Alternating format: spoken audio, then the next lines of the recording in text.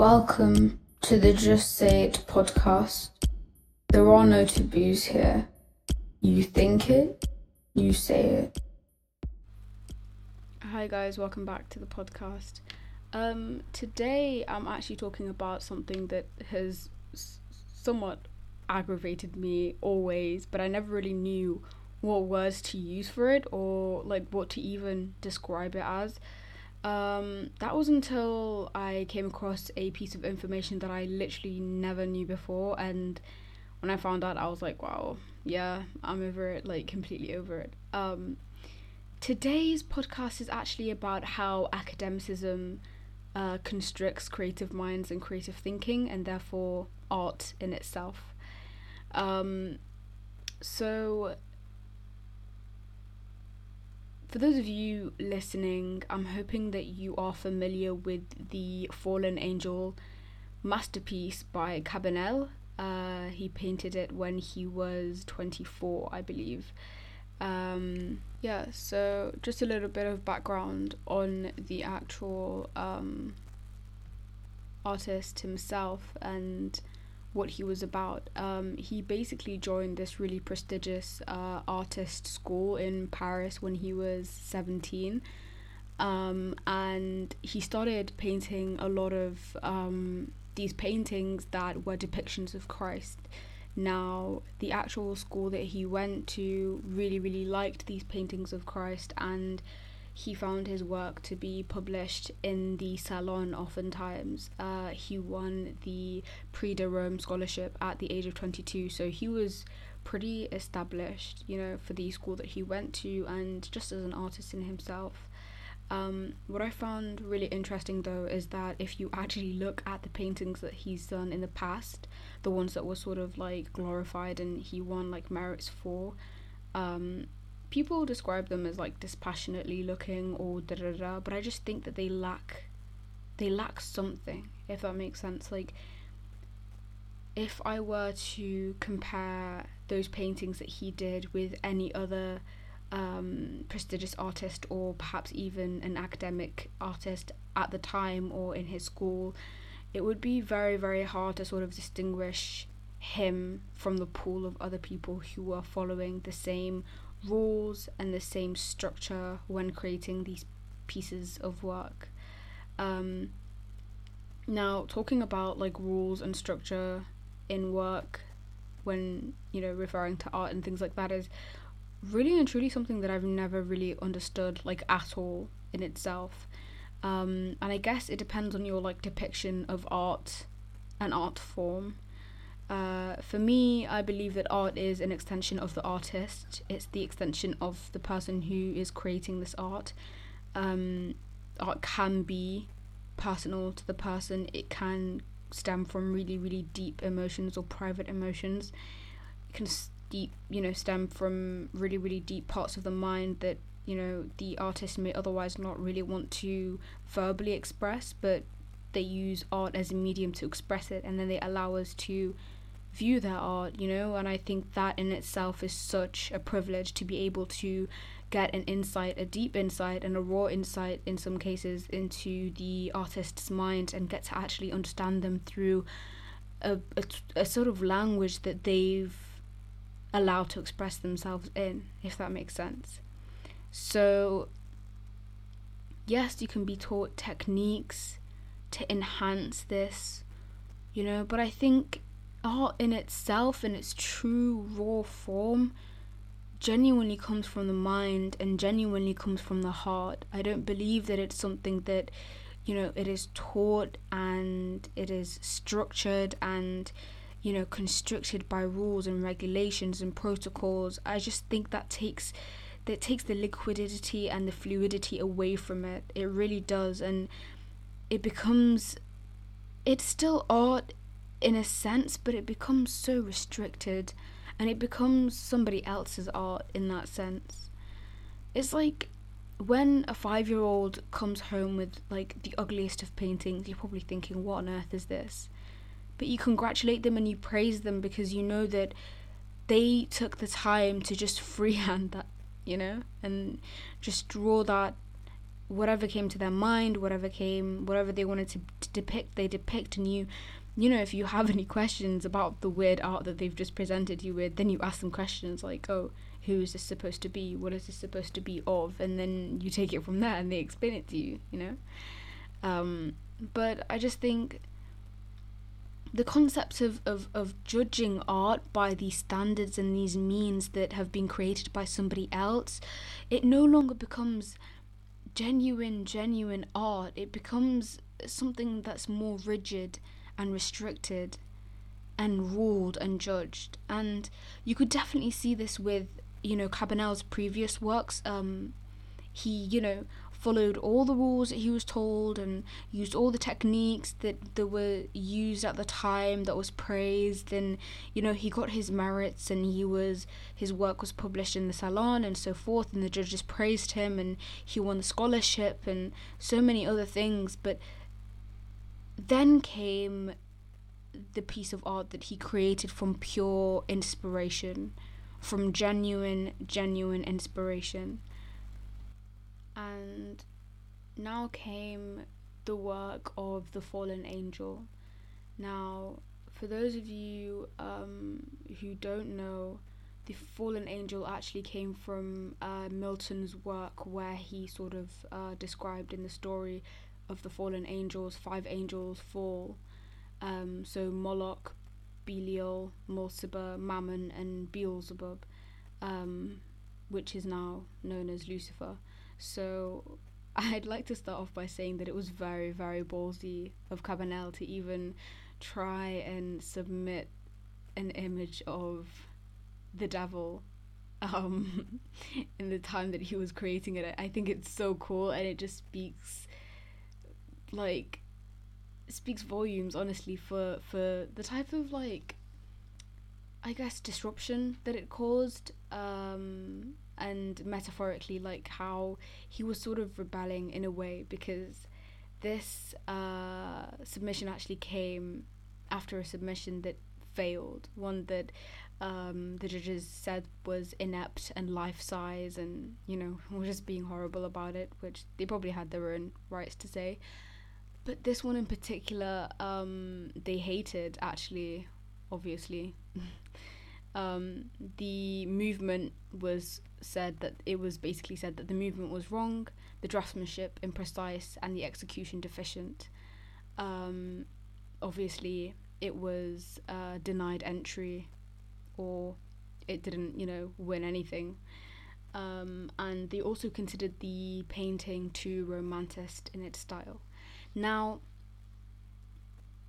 I think it's kind of obvious that they completely had the wrong end of the stick here with the judgment that they made of the fallen angel, and, you know, everything that they said about it, because to me, the amount of emotion and the amount of pain and the story that you see in Beelzebub's eyes in the painting is just completely otherworldly. And I'm not exactly sure if this is, like, factual, but I like to think that the level of shame and guilt and failure, you know, seen in Beelzebub's eyes in the painting is almost a depiction of what Cabanel was actually feeling after being rejected by the Salon with his previous submission that he made. But again, I think the level of emotion that he depicted and managed to really capture in his painting of Beelzebub was literally otherworldly, completely otherworldly. I'm yet to see a painting that matches that level or exceeds it, really and truly. I think, you know, as a whole, the painting in itself is beautifully constructed. You know, I mean, I'm not a professional in you know, art, particularly art at the time, but I do know that is one beautiful painting. But again, I tend to, whenever I think about this Fallen Angel painting by Cabanel, I tend to focus more on the eyes. Now, again, like, it just completely encapsulates me. Like, I think anyone, honestly, who looks at that painting is just drawn to the eyes. And when I look at those eyes, especially that teardrop and the way that his arm is positioned to cover his face so as you don't see what he's going through, because I don't really want to give it one particular emotion, you know. I think it's genuinely just a mixture of many, many emotions, and I wouldn't really do it injustice by trying to depict it as shame or pain or embarrassment or guilt. I think it's this concoction of different emotions, and that's what makes it so special. The fact that he's managed to say so many things in just one singular painting. And I don't want to reduce the entirety and the masterpiece that it is to just one singular painting, but I do genuinely believe that it is honestly so beautiful and tells such a strong tale and story. And the judges, quite frankly, were fools to think otherwise, and to not give it the merit that it deserved. I'd also like to sort of briefly take a look at the letter that Cabanel himself actually wrote to his friend after the judges, verbally announced their distaste to the painting. He said, "That's my reward for all the trouble I gave myself not to submit an average piece of work."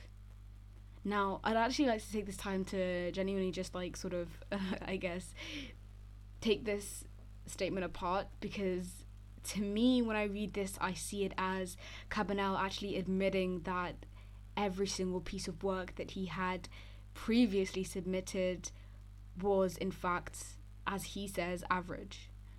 And don't get me wrong, I by no means believe that his work was average, but I think he was playing it safe in a way by following all the rules of the establishment and not necessarily making art from a place of creativity and a place of emotion and a place of expression, but rather making art to please these judges who would then, act as these gatekeepers to whether or not you gained the exposure. And I'd like to honestly take this time also to sort of express my gratitude for the time and the area that we live in today. For example, the fact that I'm even able to record this podcast from my silly little room and then publish it on a platform which is then going to be heard by people. I'm not really sure how many people even listen to this, but people regardless. There's no gatekeepers who say, well, actually no, or well, actually yes. I mean, granted, we have our own obstacles in that respect, but I think, especially back then, art was held to a very high standard, which I am grateful for. I really am. And I still think that art is held to an extremely great standard today, but I think the accessibility and the opportunity that is available to us today was not necessarily available, and in a way it was almost elitist, in the sense that if you didn't have the money or the education, which required connections and money in itself, then you couldn't really get to this stage where you could express yourself through art. And honestly, that infuriates me, because I just think of all the people that could have had their story out there, that could have expressed themselves, all the stories that we've never heard, that we've never seen, that we've never experienced, all because of the structure and the establishment that they were victims to, essentially. Especially because unless you were an accredited artist, art didn't make any money, and even now art really doesn't really make that much money. It's always been about power, which is, it's sad to say the least. Yeah, for lack of a better word. But onto my point of academicism, because I think that story of Cabanel himself, and his journey with the whole fallen angels and, you know, his submissions, I think it speaks for a bigger story or a bigger happening.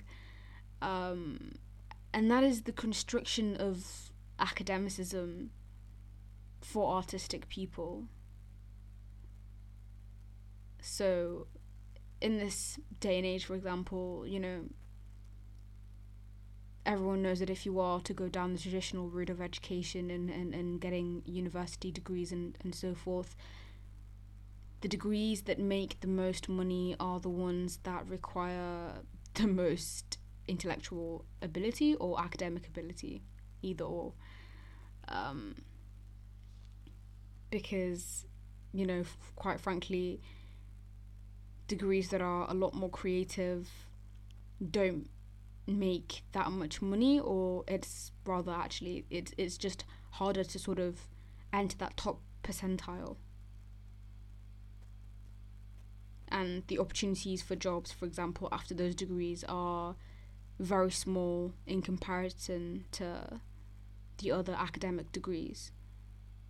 And so creative people with creative minds who enjoy making art and are really, really good at it, you know, find themselves having to choose between being a starving artist or succumbing themselves to something that they dread and hate and then end up doing for the rest of their lives for the sole purpose of making a living in this day and age. And I can't help but think how unfortunate that is, especially in parts of the world where we, you know, pride ourselves on being so forward thinking and so advanced. The system is so corrupt, really and truly. It really is. I genuinely believe that there are categories of people in this world. We need our artists, we need our creatives, just as much as we need our academics and our number crunchers and our researchers and our cure finders and our diagnosers. We need, and the analysts and the researchers, we need all of them. We can't just have a world of analytics and a world of academics without having creative minds and art and expression. What type of world would that be? But then you could argue that actually there are artists and there are creative people and there are people who do creative degrees regardless of whether or not, you know, they might not find a job. But then that would beg the question, what are the type of people, or rather who are the type of people who are actually taking on these creative degrees and these creative paths and willing to risk not having a roof over their head in order to make art? And well, then you'd find out that the majority of those people are actually people who do have financial support, not necessarily from themselves, but rather their families and people that they know. So then you realize that the majority of these people who are taking on these creative, you know, positions, paths, routes, courses, whatever you may call it, it disproportionately benefits people who have money, who have the financial ability to do so. It disadvantages people who are from a financially disadvantageous background. Their creative ability might be the same, if not better, but we would never know that. We would never get to experience that. We would never see them grow and become who they genuinely are, because they're forced to take a route that allows them to eat a meal or have a roof over their head, the basics. And so eventually we're going to have a bunch of people who have become successful artists. But what happens to those who are just as creative, if not more, that are forced into this realm of numbers and data and science that they don't understand, but then are forced to sort of adapt their minds to understanding. We get people who are in the industry eventually who don't like what they're doing, who don't want to do what they're doing, who end up feeling lost 3, 4, 5 years down the line, and then start asking themselves why they ever put themselves in that position.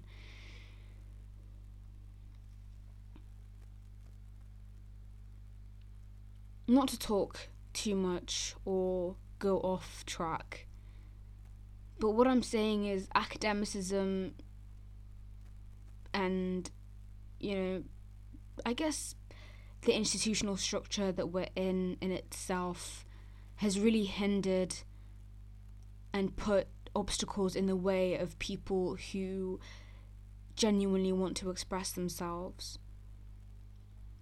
That's why I look at pieces of work like Cabanel's Fallen Angel as genuine unicorns in the art world, if you will. Because he decided to do something out of pure emotional expression. Yes, he followed some of the rules, but ultimately it displeased the judges that created those rules and made sure everybody else followed them. They put him down for simply expressing how he felt.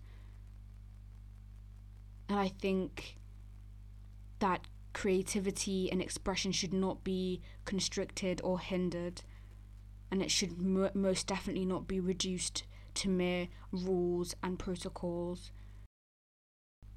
There is no art in structure. There is no art in restriction.